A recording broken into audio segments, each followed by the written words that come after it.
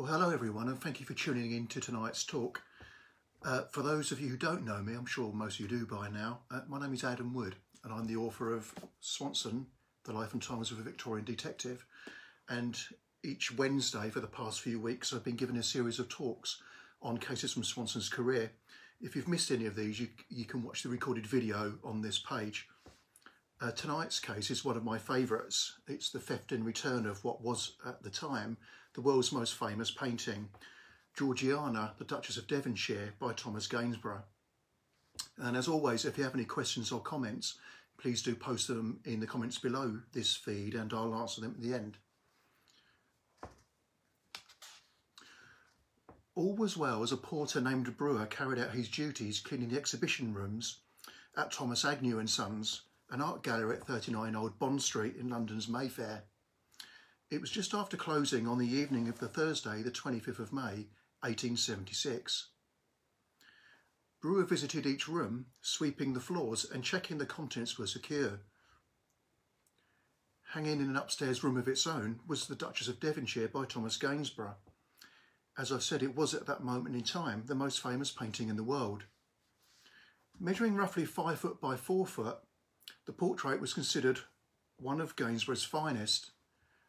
It showed a young woman of great beauty turned 3/4 towards the artist, holding a pink rose in one hand and a bud in the other. Her expression was one of mischievous coyness, with a half smile playing on her lips. She wore an ivory dress with a blue silk petticoat and sash, with an enormous black brimmed hat on her head. Around 8 o'clock, 2 men arrived at the gallery to deliver a large table. Brewer instructed his young daughter to watch the shop door while he helped to move the table to an upstairs room. With the job done, the porter locked and bolted the door, putting the key into his pocket before settling into his quarters at the rear of the building for the night. Shortly before 7 o'clock the following morning, Brewer rose to begin reopening the gallery, when he noticed that one of the front door locks had been sprung, and the bolt, while still in position, had been raised. Initially thinking he'd made a mistake the previous evening and failed to lock the door properly, Brewer continued his rounds of the gallery. As he entered the Gainsborough room, he immediately saw that the Duchess of Devonshire was gone, an empty frame hanging in its customary position, but the canvas cut out. Its stretcher was resting against the wall, beneath the frame. The single window in the room, opposite the painting and overlooking Old Bond Street, was half open. Brewer went to fetch the gallery's owner, William Agnew, while his wife sent an errand boy to Scotland Yard. The police arrived shortly before 8 o'clock in the form of Inspector John Meiklejohn of Scotland Yard's Detective Department, shown here, and officers from nearby Vine Street Station. Taking statements from every employee, Meiklejohn initially came to the conclusion that the thief had emptied the premises the previous day during opening hours, or while the table was being delivered, and secreted himself until Brewer and his family were asleep. The inspector suggested that the thief's plan had been to leave through the street door, but being unable to open the mortise lock, with the key still in Brewer's pocket, he had been compelled to exit via the window in the Gainsborough room. A closer examination, however, revealed chisel marks on the window frame outside the premises, indicating that the thief had entered the same way as he had exited. The missing portrait had been painted by Gainsborough between 1785 and 1787. Its subject was Georgiana Spencer, the 32-year-old wife of William Cavendish, the 5th Duke of Devonshire. Considered a great beauty of the day, Georgiana was equally as famous for her lifestyle as for her looks, much like her 4 times great niece, Diana Spencer of Wales, Princess of Wales rather. Married to Cavendish on her 17th birthday, Georgiana went on to give birth to 4 children, 3 by her husband, in addition to an illegitimate daughter by Earl Grey, later Prime Minister. She indulged in numerous affairs and introduced her husband to her closest friend, Lady Elizabeth Foster, whereupon the three lived together openly for 25 years in a ménage à trois, before Georgiana died of an abscess of a liver in 1805, aged 48, at which point Cavendish married Elizabeth Foster. Throughout her short life, Georgiana was internationally famous, adored and reviled in equal measure. She was portrayed by Keira Knightley in the 2008 film The Duchess. Upon completion, sorry about this.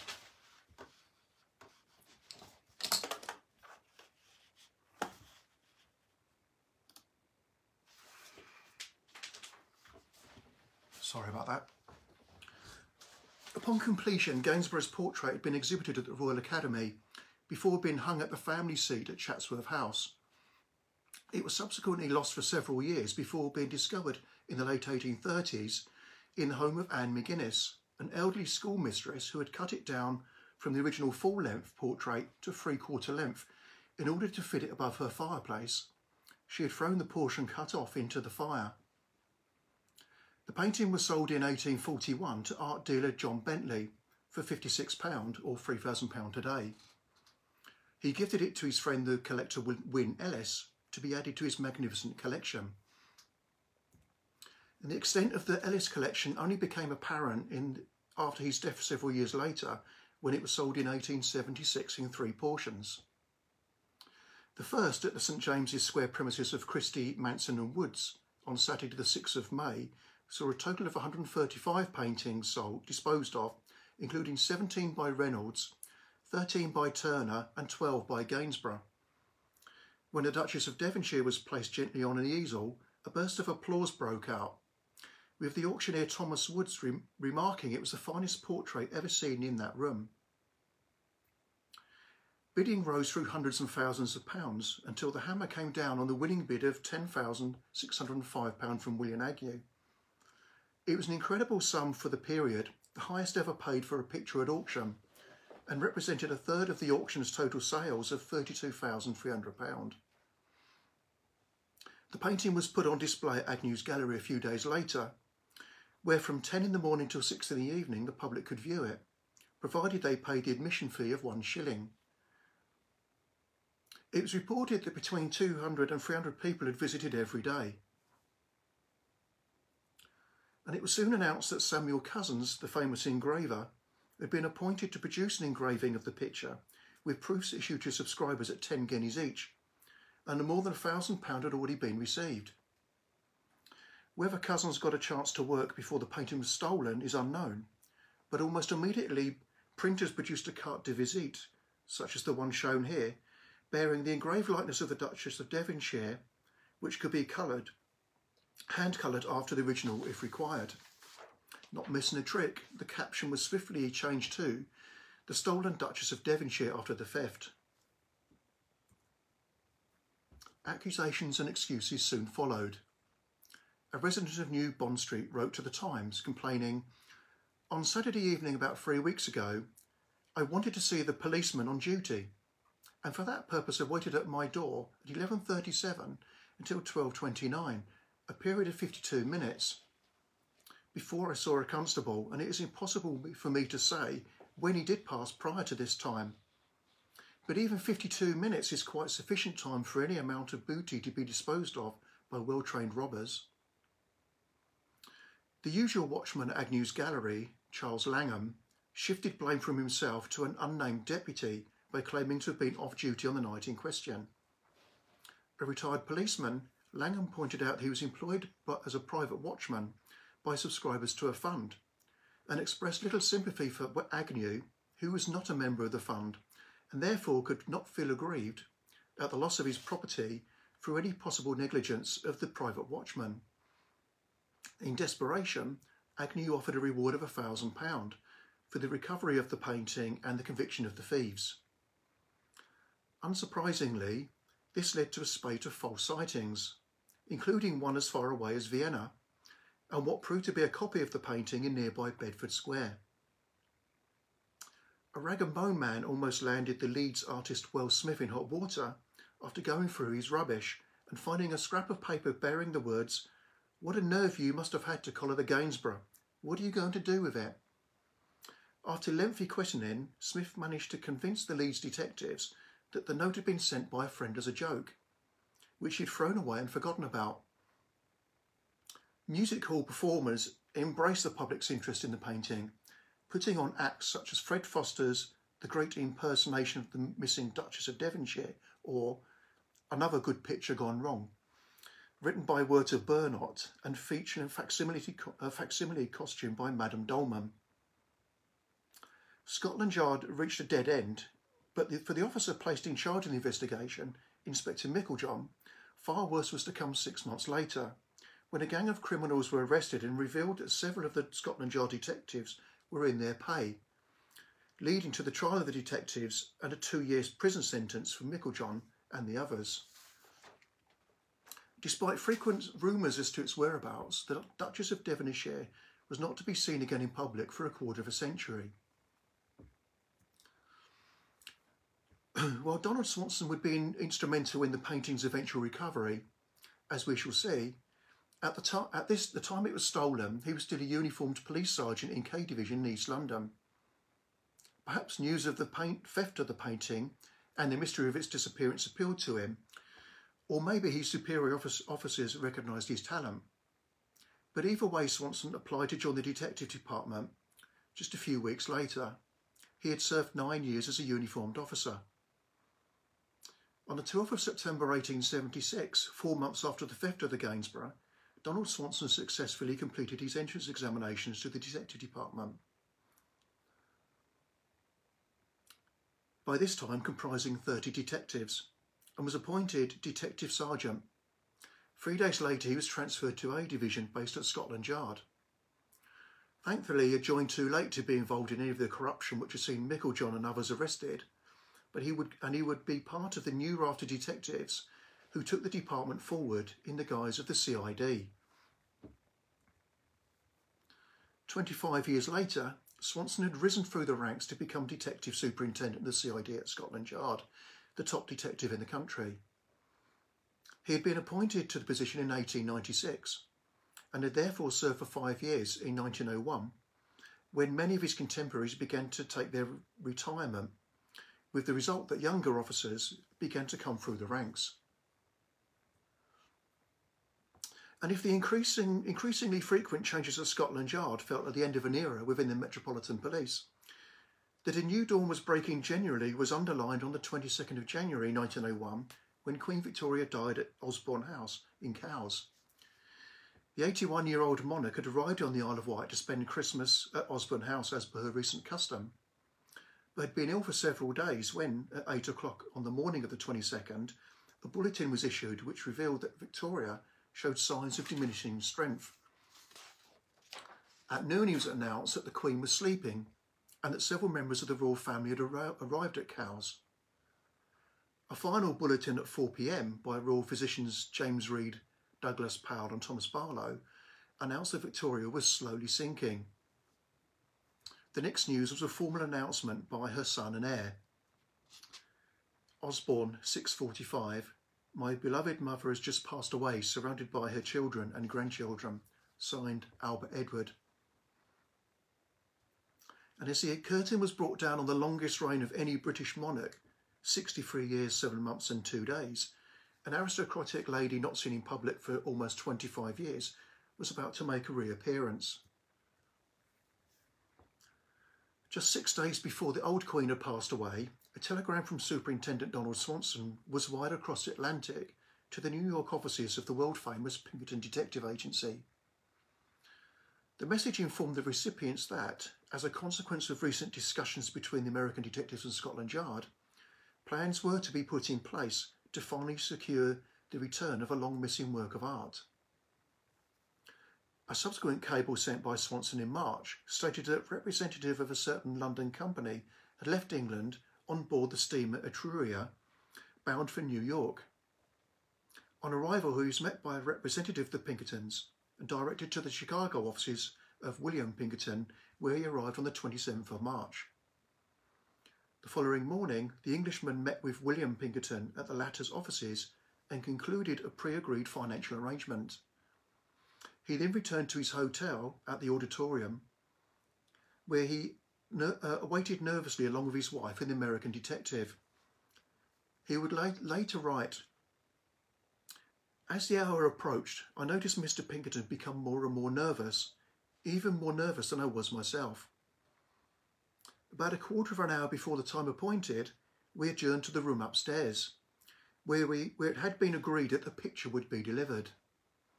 The few minutes we spent behind the closed door were just a trifle nerve-shattering. By and by, there came a knock at the door. "Come in," said Mr. Pinkerton, and the door opened.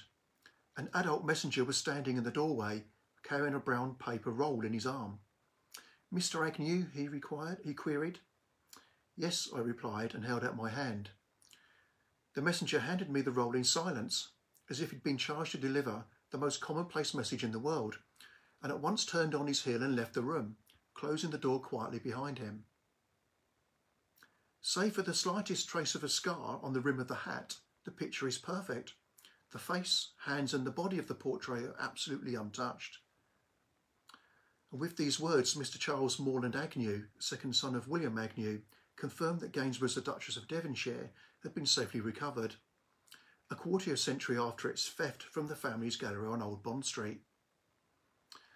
Wasting no time returning to England, Agnew travelled again on board the Etruria and docked at Liverpool on Monday the 8th of April. Apart from his wife, it is unlikely that any of the other 191 passengers knew that on board was a very valuable cargo. Rumours of the painting's whereabouts had circulated for years, but it wasn't until 1893, 17 years after it had been stolen, that a name was given to the thief. On the 24th of July 1893, the Pall Mall Gazette published a story in which it's claimed to have sent an emissary to interview a prisoner at Louvain jail in Belgium, who claimed to have stolen the Duchess. The man's name was Adam Worth. A week after the story was published, a Belgian newspaper poured scorn on the Gazette's claims by reporting that the man who had interviewed Worth, a Mr. Marsend, had been fed a false story about the stolen painting by the prisoner, and the Pall Mall Gazette had therefore been hoaxed into believing it. According to the Belgian reporter, when Worth heard the Gazette had published a story, he went into fits of laughter. But the suspicion attached to Adam Worth failed to go away.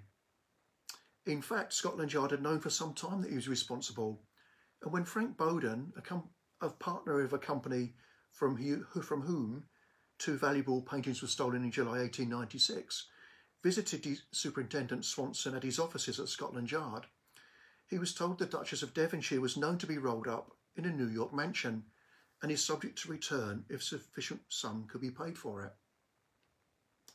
Following Worth's release from Louvain in 1897, Swanson sent the cablegram shown here to William Pinkerton confirming his belief.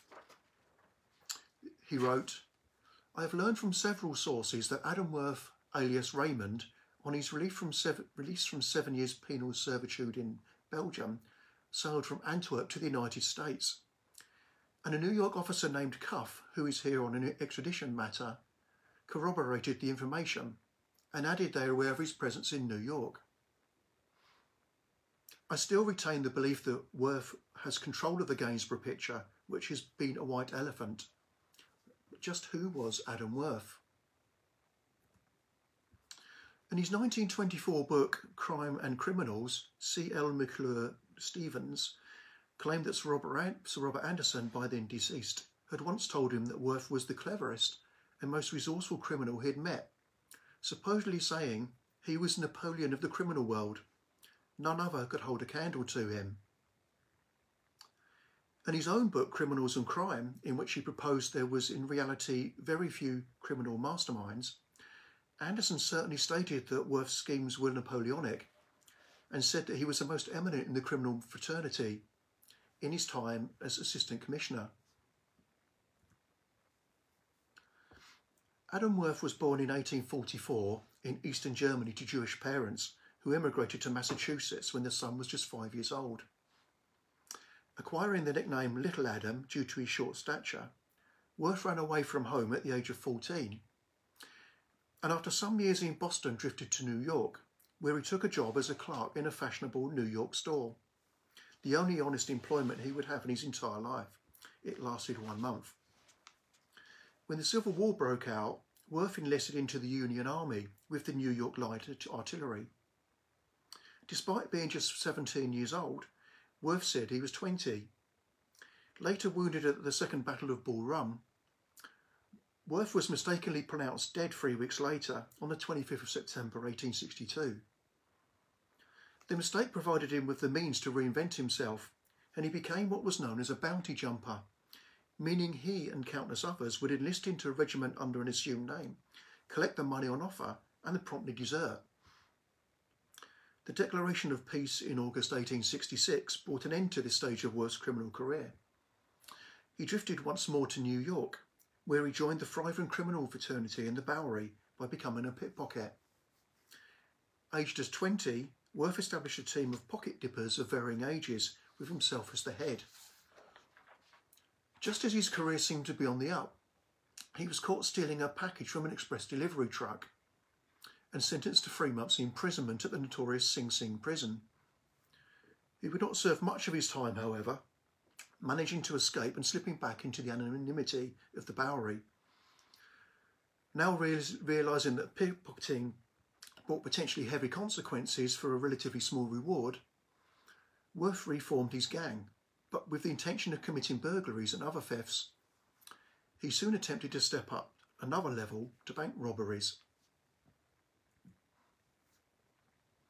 In the late 1860s, Worth undertook a number of large-scale robberies, his first success being the theft of $20,000 worth of bonds from an insurance company in Cambridge, Massachusetts. With this and subsequent thefts, Worth took the spoils to notorious New York fence Mom Mendelbaum, who could sell on just about anything in return for giving just 10% back to the original thief. It was estimated that over 2 decades from 1862, she handled between $5 and $10 million.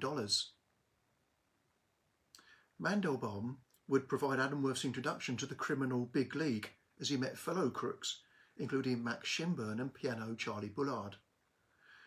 Bullard and Shinburn had joined forces in 1869 with another professional thief, Ike Marsh, to relieve the Ocean National Bank of more than $100,000 after tunnelling through the basement. Later the same year, Ike Marsh and Piano Charlie teamed up once again to rob the Hudson River Railway Express as it travelled from Buffalo to Grand Central Station, emptying the onboard safe and jumping off the train as it went through the Bronx with $100,000 stuffed into carpet bags. When Worth, Bullard and Marsh tunnelled into a Boston bank and made off with almost $1 million in cash and bearer bonds in November 1869, it didn't take long for the Pinkerton Detective Agency to discover who was responsible. It was time for the thieves to lie low. Stuffing cash into false bottom trunks, Worth and Piano Charlie headed for England under new names. Bullard became Charles H. Wells and Worth Henry J. Raymond. Settling in Liverpool, the wealthy Americans were welcomed with no questions asked. But after robbing a pawn shop, Bullard began to tire of life in Liverpool and he and Worth made their way to London, and then in June 1871 to Paris, where they opened the American Bar, which proved incredibly popular, especially with the criminal fraternity in Europe. Men such as Max Shinburn, Charles Becker, Joe Chapman and Little Joe Elliott, shown here, many of whom joined Worth and Bullard in their schemes. The Pinkertons continued to keep eye on the American Bar, largely with the assistance of their European agents, who were usually retired Metropolitan Police detectives. And eventually in 1873, William Pinkerton himself casually walked into the bar and ordered a drink. Worth joined him and the pair talked over old times before the private detective announced he'd better be leaving. It was a simple tactic of letting the criminals know that they were being watched, and it worked. Back home in Chicago, Pinkerton passed on his suspicions that the American Bar was a centre of operations for a foreign criminal enterprise, and recruited overseas police forces, including the Met's John Shaw, in an attempt to force local French police to close it down. And this happened after a raid, for once not tipped off. Piano Charlie, the legal owner of the American Bar, skipped bail and headed for London, with Adam Worth and the rest of the gang following on some time later. Still a wealthy man, Worth rented a mansion close to Clapham Common, along with rooms on Piccadilly, and he re-established himself as Henry Raymond. Almost immediately he began plotting a series of daring robberies for which to use a network of criminals in the capital. In this way, although he profited from each scheme, he himself was all but immune from prosecution. It was in this way that over several years Adam Worth earned himself the nickname of the Napoleon of crime, as one audacious robbery after another was carried out. Through the vast amounts stolen, Worth was able to purchase a 110-foot yacht, which he named the Shamrock. In 1874, the gang sailed to South America and the West Indies, where at Jamaica they stole $10,000 from a warehouse safe before heading out again to the open seas. It was another case to be added to the growing list held by the Pinkertons. Worth now lived the life of a wealthy English gentleman, which infuriated John Shaw, who had a file on the gang equally as large as William Pinkerton's, but who was also unable to find any proof of the Americans' involvement. And Adam Worth, the gentleman thief, was played by Michael Caine in the 1976 film Harry and Walter Go to New York. This was the state of affairs in April 1876, when a plan was hatched to raise funds by means of a forged cheque for a vast sum of money. The skilled Charles Becker created the forgery, and little Joe Elliott cashed the cheque without any problems at the London and Westminster Bank. It was now time to change the banknotes before the forgery was noticed, and for this part of the plan, Worth recruited his brother John, whom he dispatched to Paris with instructions to convert the notes at a busy bureau de change on the Grand Boulevard. However, John Worth was not as blessed with intelligence as his brother, and he went instead to the offices of Mayo and Co. Bank, having already fallen for one of Becker's forgeries in the past and been warned by Shaw to look out for the English notes of a large denomination. The bank wasted no time in alerting the French police, who arrested John Worth. He was extradited and held at Newgate Jail. Adam Worth found himself in a predicament. Unable to implicate himself in the forgery, he could not post a £3,000 bail himself, despite being comfortably able to afford to. He needed a plan whereby a seemingly respectable person could post his brother's bail, who would then be spirited back to America.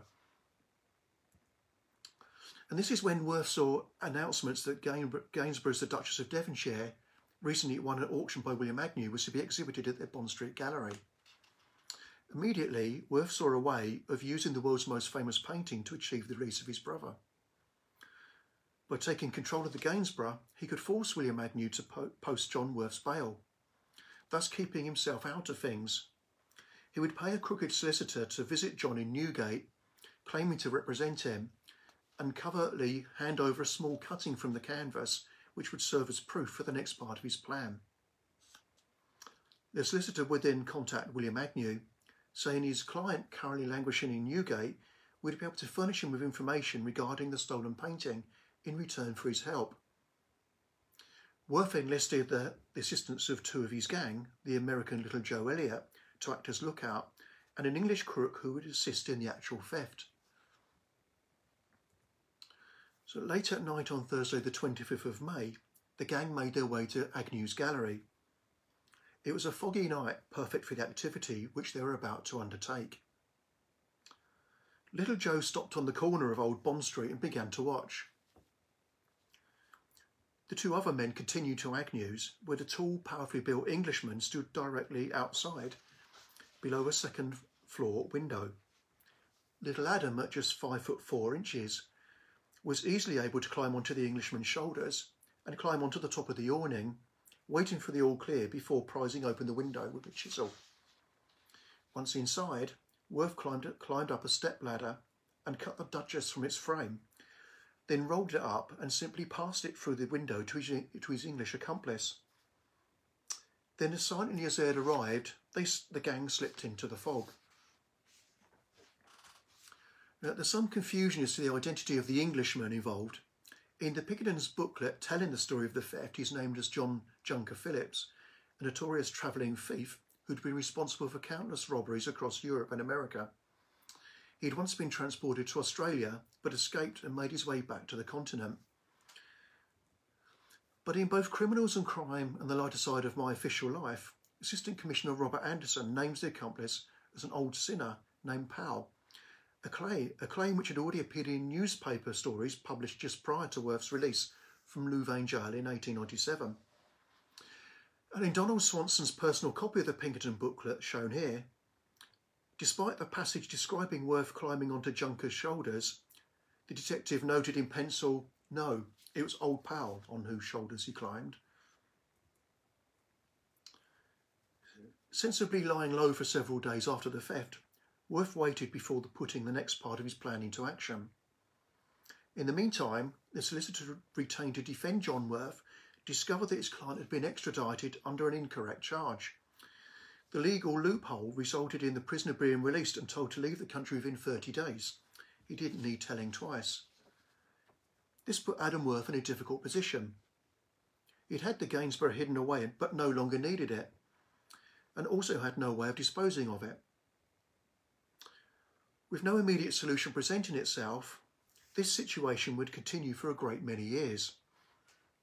Yet it would only take a year for the truth behind the theft to reach the ears of both the Pinkertons and Scotland Yard. Little Joe Elliott, shown on the left here, having received money from Worth for his share of the Gainsborough, returned to New York. He was soon arrested for getting involved in a $64,000 forgery, and was convicted and sentenced to 7 years imprisonment in April 1877. Much like Harry Benson offering to give information on Scotland Yard's corrupt detective department in return for his release at almost exactly the same time, Elliott told everything he knew about the painting's theft to Robert Pinkerton, who passed on the information to the Met's John Shaw. Although this gave the English and American detectives valuable knowledge, for Joe Elliott no help could be given, as he had sold out his share on the painting and therefore had no say on having it returned to its owners. He would serve his full 7-year sentence. With it now known that Adam Worth had masterminded the theft, it was a case of obtaining the evidence. In the meantime, he continued with his career, eventually travelling across the Atlantic with the painting hidden in the false bottom of a trunk. Once in America, the painting was placed in another specially made trunk for protection, held in storage first in New York and then in Boston, where it lay undisturbed for a number of years, while Worth continued to mastermind a number of robberies and forgeries in the United States, South Africa and Europe. Eventually, in October 1892, he was caught in Belgium after attempting a mail robbery in Liège. He was convicted for the first and only time and sentenced to 7 years in penal servitude, which he would spend in Louvain Jail. And it was during this spell that Mr. Marsend visited Worth to inquire about the Duchess, as reported in the Pall Mall Gazette. Adam Worth was released 4 years into his sentence. As Donald Swanson had learned by the time of his 1897 telegram, upon his release from prison, Worth had sailed to America. In early 1899, he was in Chicago, and on the 10th of January he went to the Ashland Boulevard home of William Pinkerton. Finding the detective absent, away at his offices on Fifth Avenue, Worth left a letter with the strict instructions that it was for private communication and not to be opened by anyone else. At 12:28 p.m, Pinkerton received a telegram at his office simply stating, "Letter awaiting you at house, send for it." Having called home and arranged for the letter to be forwarded, Pinkerton found himself reading a request for a meeting with Worth in order to discuss a matter that might be to our mutual benefit. Writing under the name H. Raymond, the thief asked the private detective to give a sign that he was willing and able to meet to discuss the matter by placing an advertisement in the personal notice column of the Chicago Daily News, stating simply, "Assurance given, WAP." Should such assurance be received, Worth would contact Pinkerton immediately and arrange an appointment. Pinkerton did as he was asked that afternoon, and at 11 o'clock the following morning received a telephone call from the Napoleon of crime. Reassured that he could visit the Pinkerton office with impunity, 5 minutes later Worth was sitting opposite William Pinkerton. He was 55 years old, physically weak from years spent in prison and financially destitute. He had come to see whether the agency could assist with the disposal of the Duchess of Devonshire. Worth told Pinkerton that he wanted both himself and the private detective to make some money out of the painting being returned to the Agnews. But he was told under no circumstances could the agency take any money. And furthermore, they would not do anything to jeopardise their good working relationship with Scotland Yard. Pinkerton read out the statement of Joe Elliott made from the late 1870s regarding the theft of the Gainsborough, with Worth correcting minor errors.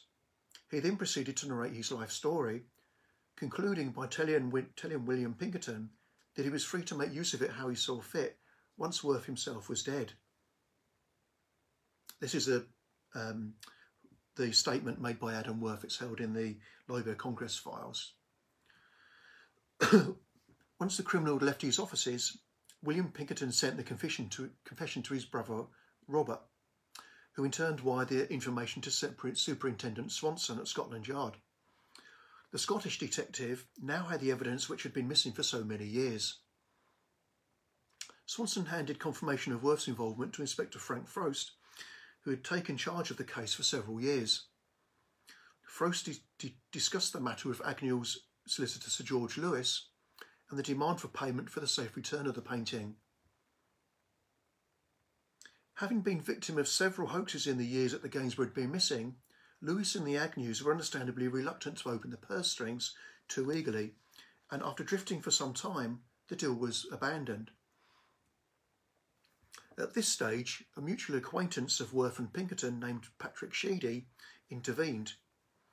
A respected professional gambler, Sheedy was well known in both London and America, and was therefore able to approach Scotland Yard with a proposal.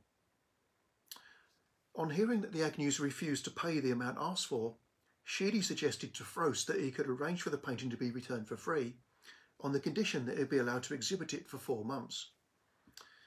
This too was rejected by Lewis, but a second proposal from Sheedy a month later, that he be allowed to make in steel engraving of the picture, seemingly convinced the Agnews that he really was able to facilitate its return. They instructed Swanson to put the wheels in motion, and on the 19th of January 1901, the superintendent cabled the Pinkertons telling them to begin plans for a handover. In it, Swanson said the terms requested by Worth would be agreed to, providing an identifying witness confirmed this was indeed the missing Duchess. And this is how Morland Agnew found himself anxiously waiting in his room at the Auditorium Hotel in Chicago on the 28th of March. The painting's arrival back on English shores were eagerly anticipated, but this didn't extend to all aspects of the Duchess's style. A fashion note bemoaned the likely increasing popularity of the large Gainsborough hat, last seen in the 1870s. By the turn of this century, small bonnets were being heavily promoted for ladies of a more petite frame, and one fashion writer complained that there was nothing so unbecoming for the short and the stout as a large Gainsborough hat, especially when worn at anything like an extravagant angle, as in the picture. As for the thief, in an increasingly poor state of health, Adam Worth had followed the Duchess across the Atlantic and returned to London. The end on the 8th of January 1902 was brought about by heart failure and liver disease, no doubt exacerbated by his lifetime of thoroughly enjoying the fruits of his ill-gotten gains. The Pinkertons wasted no time in taking up Worth's offer of publishing the details of his career after his passing. 3 months later, the story appeared in a pamphlet simply titled Adam Worth, with a second edition quickly appearing in February the following year, with the more descriptive title of Adam Worth, alias Little Adam, Theft and Recovery of Gainsborough's Duchess of Devonshire. The preface warned the reader that if the fiction writer can conceive such a story, he might well hesitate to write it for fear of being accused of using the wildly improbable. The British newspapers agreed, commenting that while the credit for the recovery of the painting belonged to the American detectives in conjunction with Scotland Yard, the Pinkerton booklet, wrote one reporter, gave an elaborate history of their share of the transaction, which reads like a chapter from Sherlock Holmes. With Adam Worth described by some as a real-life Moriarty, perhaps that was fitting. Swiftly after the Duchess of Devonshire returned from America to London was John Pierpont Morgan, the steel magnate, who docked at Liverpool on the 10th of April 1901, 2 days after Morland Agnew stepped off the Etruria with a painting under his arm. It was soon reported that Morgan had joined Senator Clark of Montana in making an offer to Agnews for the Duchess, and eventually Lockett Agnew, Morland Agnew's cousin who had now taken over the day-to-day running of the gallery, confirmed that an agreement had been reached with Morgan. The amount was reported at either £25,000 or £30,000. Either way, a tidy profit for the gallery. Reaction to the American purchasing such a national treasure was met with alarm by some newspapers, who, while commending the Agnews on their business sense, complained, "Since the picture had been sold to the American millionaire, it is supposed that Londoners, who were simply thirsting to pay their shillings review of the Duchess, will be balked of their desire. So far as the British public is concerned, the picture might as well be remained in the bottom of a trunk in Chicago, for it will now probably go to adorn Mr. Morgan's town mansion in New York." This purchase, indeed, opens up an alarming prospect of what will happen to our English masterpieces when the Yankee millionaires have acquired a taste for them. In fact, Morgan did allow his acquisition to be displayed at Agnew's gallery for a spell, as part of the exhibition that November in aid of the Artists' General Benevolent Institution. A reviewer commented that hundreds of connoisseurs had visited daily and that the canvas was a most captivating one, the subject's sensual beauty being brought out by a fresh coat of varnish. The Duchess of Devonshire stayed on display for some weeks before being retired to Morgan's Kensington mansion, where it would remain for a decade. The Duchess of Devonshire eventually returned to America in 1913, to be kept at Pierpont Morgan's New York home on 37 East 36th Street. The millionaire died that same year, and the painting passed to his heirs. When Morgan's last surviving grandchild, Mabel Ingalls, died in aged 92 in December 1993, the family decided to sell it. And so it happened that the Duchess of Devonshire once again went up for auction in London, this time at Sotheby's, just yards from Agnew's Bond Street Gallery, where it had been stolen 120 years earlier. On the 13th of July 1994, the hammer went down on a winning bid of $408,000 by the Chatsworth House Trust, bidding on behalf of the 11th Duke of Devonshire. After 200 years, Gainsborough's portrait of Georgiana Spencer had returned to the family home. Interestingly, from the first viewing of the Duchess at Agnew's gallery for its return in 1901, there were whispers that this was not Gainsborough's original painting of Georgiana, but a copy of another portrait by the great artist, that of Lady Elizabeth Foster, second wife of William Cavendish. A story in the Derby Daily Telegraph of the 12th of April 1901 reported that the painting had never been referred to as the Duchess of Devonshire by the restorer and art dealer John Bentley after he'd bought it from Miss McGuinness, nor when given it to Wynne Ellis shortly afterwards, although it was recognised as a work by Thomas Gainsborough. In fact, Bentley had told his daughter that when Miss McGuinness had parted with the portrait, she had kissed it, saying it was a relative. The painting seems to have only gained the title Duchess of Devonshire at the time of the 1876 Christie auction. And in the 1940 book Let Me Tell You, the art gallery and critic A.C.R. Carter claimed that the painting sold from the Wynne Ellis collection in 1876 was not Gainsborough's Georgiana at all, but a sketch copy of his portrait of Lady Elizabeth Foster, heavily restored and painted up at Christie's by a man named Partington prior to the auction, at which the piece was purchased by William Agnew. Although C. Morland Agnew confirmed that the painting he received in Chicago's Auditorium Hotel was indeed the painting stolen from Bond Street in 1876, and which now hangs at Chatsworth House, whether it was ever Gainsborough's portrait of Georgiana is open to debate. Whether the painting sold and purchased by William Agnew for a world record sum was known as the Duchess of Devonshire or not, that it was the same artwork recovered in 1901 is confirmed by this photograph, one of 3 or 4 copies held in the Swanson family archive. It's easy to imagine Donald Swanson carrying a copy at all times in order to compare with any potential portrait put forward as a missing Duchess, as I'm sure did other detectives such as Inspector Frank Frost. Thank you for tuning in. I hope you enjoyed the talk. If you'd like to read more about the life and career of Donald Swanson, including the details of this case, the book is available at mangobooks.co.uk in all formats. Thank you.